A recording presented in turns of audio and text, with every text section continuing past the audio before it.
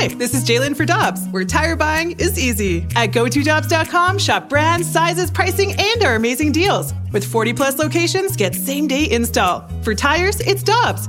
For deals you can use, click on GoToDobbs.com now. Another day is here, and you're ready for it. What to wear? Check. Breakfast, lunch, and dinner? Check. Planning for what's next and how to save for it? That's where Bank of America can help. For your financial to-dos, Bank of America has experts ready to help get you closer to your goals. Get started at one of our local financial centers or 24/7 in our mobile banking app. Find a location near you at bankofamerica.com/talktous. What would you like the power to do? Mobile banking requires downloading the app and is only available for select devices. Message and data rates may apply. Bank of America N.A., member FDIC. Last two drives for the Rams. 3 and out. Huge first half for Warner. Less than a mediocre second half. Georgia Frontier. Heart pounding at the 27-yard line. Warner to throw. Going deep downfield. Adjusting for it is Isaac Bruce. And Isaac Bruce threads his way for a touchdown. 73 yards. Couple of Hall of Famers that helped the St. Louis Rams win Super Bowl 34 down in Atlanta. And one of those Hall of Famers, Kurt Warner, is with us now on the Brown and Crouppen Celebrity Line on 101 ESPN with Michelle Smallman. This is Randy Carricker. And Kurt, good morning. Thanks for taking some time with us. How you doing? I am doing extremely well, guys. Just traveling around, enjoying the season at this point. And, it's all good considering it's a crazy year for all of us. But all things considered, things are going well for me. It is a crazy year, Kurt, and as you know, a lot of people are putting up their Christmas trees, and we put up our sports tree the other night with our Kurt Warner ornament that we still have. How aware are you that there are Kurt Warner ornaments out there in the world? Well, I mean, that's the amazing thing about social media is come this time of year, you do see, a few shots here and there of those old Hallmark, ornaments that go up on people's trees. And so nice to think back to those times and that crazy run that we had. So I'm aware of it to some degree. If it wasn't for social media, I probably would have no clue. Kurt, a lot of people in St. Louis have been putting up Christmas trees early because we need any sort of joy infusion in 2020. But I was putting up my Christmas tree on Sunday as I was watching the slate of NFL games. And there's so many interesting young quarterbacks in the league right now. So if you had to put stock in one of these young quarterbacks that you think will have a great future, who would Kurt Warner put stock in? Well, I mean, that's a great question. There are a lot of different young quarterbacks. And, I think that's where you kind of have to break it down. And I'm going to give you two. I mean, obviously, being in Arizona now and Kyler Murray in my backyard, he intrigues me. That I still think he's got a ways to go as a passer and to learn all the nuances of playing the position. But he's so exciting, and he's such a playmaker. And you do feel like when he's on the squad that your team has a chance every time out. So I'm excited to watch him and to watch his growth. He's a guy that can do, obviously, he can run and pass, very talented in both regards. And another guy that I really like is Joe Burrow. I think more of to how I played the game, his ability to see coverages, decipher what he's seeing, get the ball out on time, all of those things he has done extremely well for a rookie. And those are things to me that translate long term, right? You have the athleticism and that can carry you for a while, but the ability to actually see defenses decipher and make the throws like a Drew Brees or a Tom Brady is something that can equal longevity in this business. And so those are a couple guys, and as you said, there's a lot of good young quarterbacks out there, but those are a couple guys that stand out that I would be happy to build my franchise around if I owned a franchise. Kurt, speaking of Kyler Murray, what was your reaction when you watched him on that Hail Murray play, the way he was able to roll out to the opposite side and place that ball perfectly for DeAndre Hopkins? It's just, amazing, because, you understand that there's two elements to every Hail Mary. And the first one is being able to hold the ball long enough and avoid the pass rush so you can get set and make a throw. And then the ability to, loft the ball in such a way that your receiver has a chance to kind of gauge it and go get it. And to watch him, do the first one, which, you sit back and you go, I don't know how many guys elude that pressure that he sees to put himself in a position. And then, the arm talent and ability to understand how to make that throw. So DeAndre can kind of gauge it and get in the right spot and go up amongst those three defenders and make that play. And so Hail Marys are always fun. But, to watch how he did that and how he put it all together is extremely impressive. And it's fun to watch, guys that you say to yourself, I'm not sure too many guys could do that. So to see those special players make those special plays is always fun. Hall of Famer Kurt Warner with us on 101 ESPN. Kurt, as you prepare for a game like last night, we heard you here on 101 ESPN with the Vikings and the Bears, or when you get your stat packet from NFL Network and you evaluate a quarterback statistically, and you're going to tell us how to evaluate a quarterback. What are the first one or two things that you look at statistically to evaluate a quarterback? Well, again, it changes depending on who the player is. And that's something that I've learned over the years is, when I first started analyzing things, I think the first thing that you do is you start kind of analyzing players based on how you play. And so I think I put more stock early in, as I was talking about with Joe Burrow, the ability to see coverages and decipher and get the ball out on time and do those things in the pocket that you have to do at this level, but things that I did really well. And so I valued that a little bit more. Now that I've done this for a while, what I come to realize each and every year is that there's a lot of different ways to play quarterback in the NFL. And not everybody is going to be great at what you do in the pocket. But if you're not great there, then you've got to find ways to be great doing other things.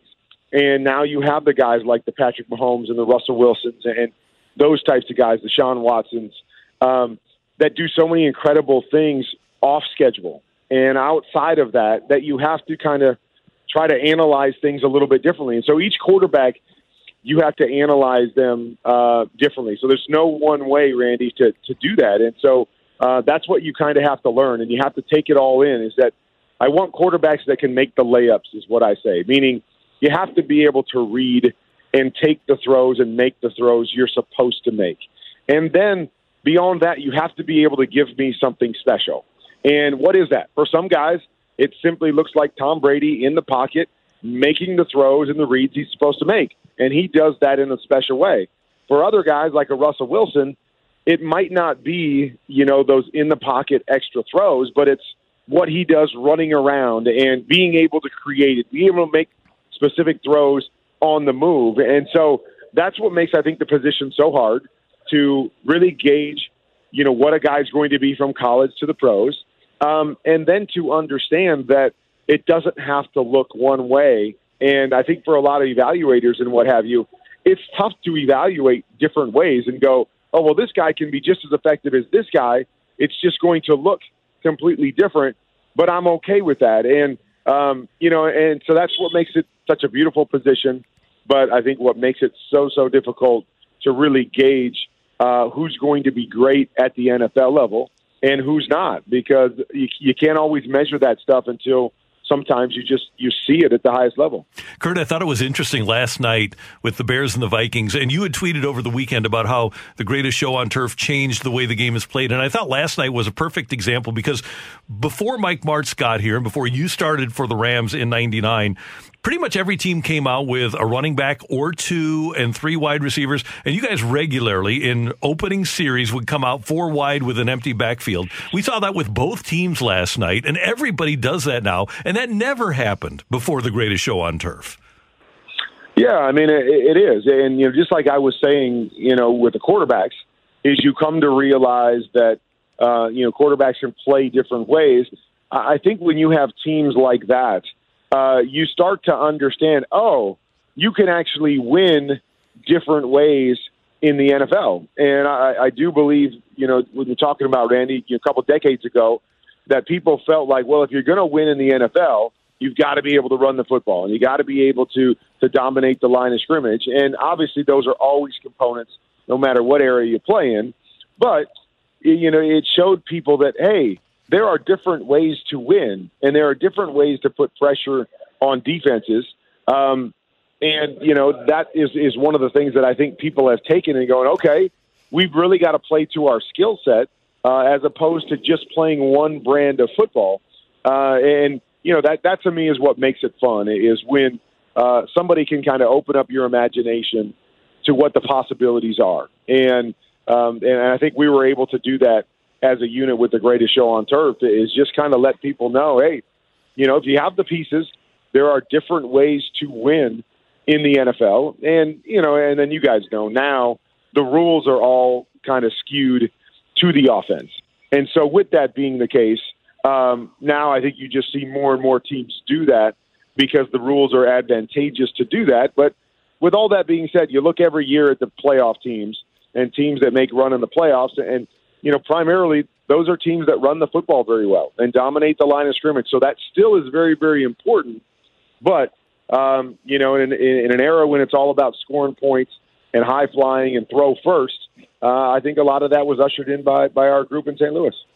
Kurt, the top tier of teams is pretty solidified in the AFC, but as you look through the landscape of the NFC, which team do you think is the best right now? It's a great question. We were talking about that on our NFL Game Day morning show on Sunday. And what I really believe with the NFC is I don't know if there's one dominant team. And I don't know if there will be one dominant team in the NFC. I really believe it's going to come down to matchups. And you see that again quite often come playoff time, that it's not always about the best team being able to run the table. It's about, do you get the best matchups for what you do? And, we've seen, the Packers play against the Bucs, and the Bucs were just too physical, whereas the Packers seem to be more of a kind of a finesse team, and they're going to play really well against teams that aren't quite as physical. And then we see the Saints have the ability to kind of play both ways, and they seem to have Tampa Bay's number there. Seattle is always going to be an X factor because they can score, and they've got a quarterback in Russell Wilson that can do things. But if you can manhandle them defensively and own the line of scrimmage like the Rams did the other night, or we've seen a couple other teams do that, they're going to struggle because their defense is that bad. And so I don't really know how it's going to shake out. Now, Drew Brees, with the injury, going to be out a while. What does that mean for the Saints? To me, it's always one of those, okay, got to have home field advantage because that's going to loom large, even though, right now it's a different home field advantage, but not traveling is always a good thing. And it's going to come down to who your matchups are come playoff time and how you match up with those teams in the areas where, your strengths and weaknesses, I think will go a long way in determining who represents the NFC in the Super Bowl. It was another successful Warner's warm-up for Kurt's First Things First Foundation. Kurt and Brenda always doing great work in St. Louis. And it's amazing to me, Kurt, and I know it is to you, that St. Louisans still respond. And I know that you were able to generate a lot of coats for underprivileged people this year with Warner's warm-up earlier this month. Yeah, it's incredible to us as well, Randy, is that the people there, the community there never disappoints. They understand there's always a need, and they step up for that need. And even in the midst of the pandemic, where we were kind of running around trying to figure out how we were going to do that and what that was going to look like, and trying to create some drop-off locations where people could just drive through and drop off their coats amidst what's going on. And we thank all of our sponsors for being a part of that and continuing to promote it. But we thank all the people there that, once again, they showed up in incredible ways. And, Brenda and myself and all of us at First Things First were amazed once again that even in the midst of everything going on, that the people there showed their true colors, as they always do. And we're grateful to them. And it will go a long way in helping people this winter. Kurt, we're thrilled that we can still hear you all the time, whether it's on Westwood One and here on 101 ESPN or watch you on NFL Network. It's great. Have a great Thanksgiving, you and your family, and a happy holiday season. Awesome. Happy holidays to you guys as well. Always great to talk to you. Thanks, Kurt. See you later. That is the great Kurt Warner, the Hall of Famer, joining us on 101 ESPN. Isn't it amazing that all these years he and Brenda have continued to pour back into St. Louis and serve the community? It's remarkable. When you think about the fact that his last year here was 2003, his last start was in September of 2003, and here we are in November of 2020.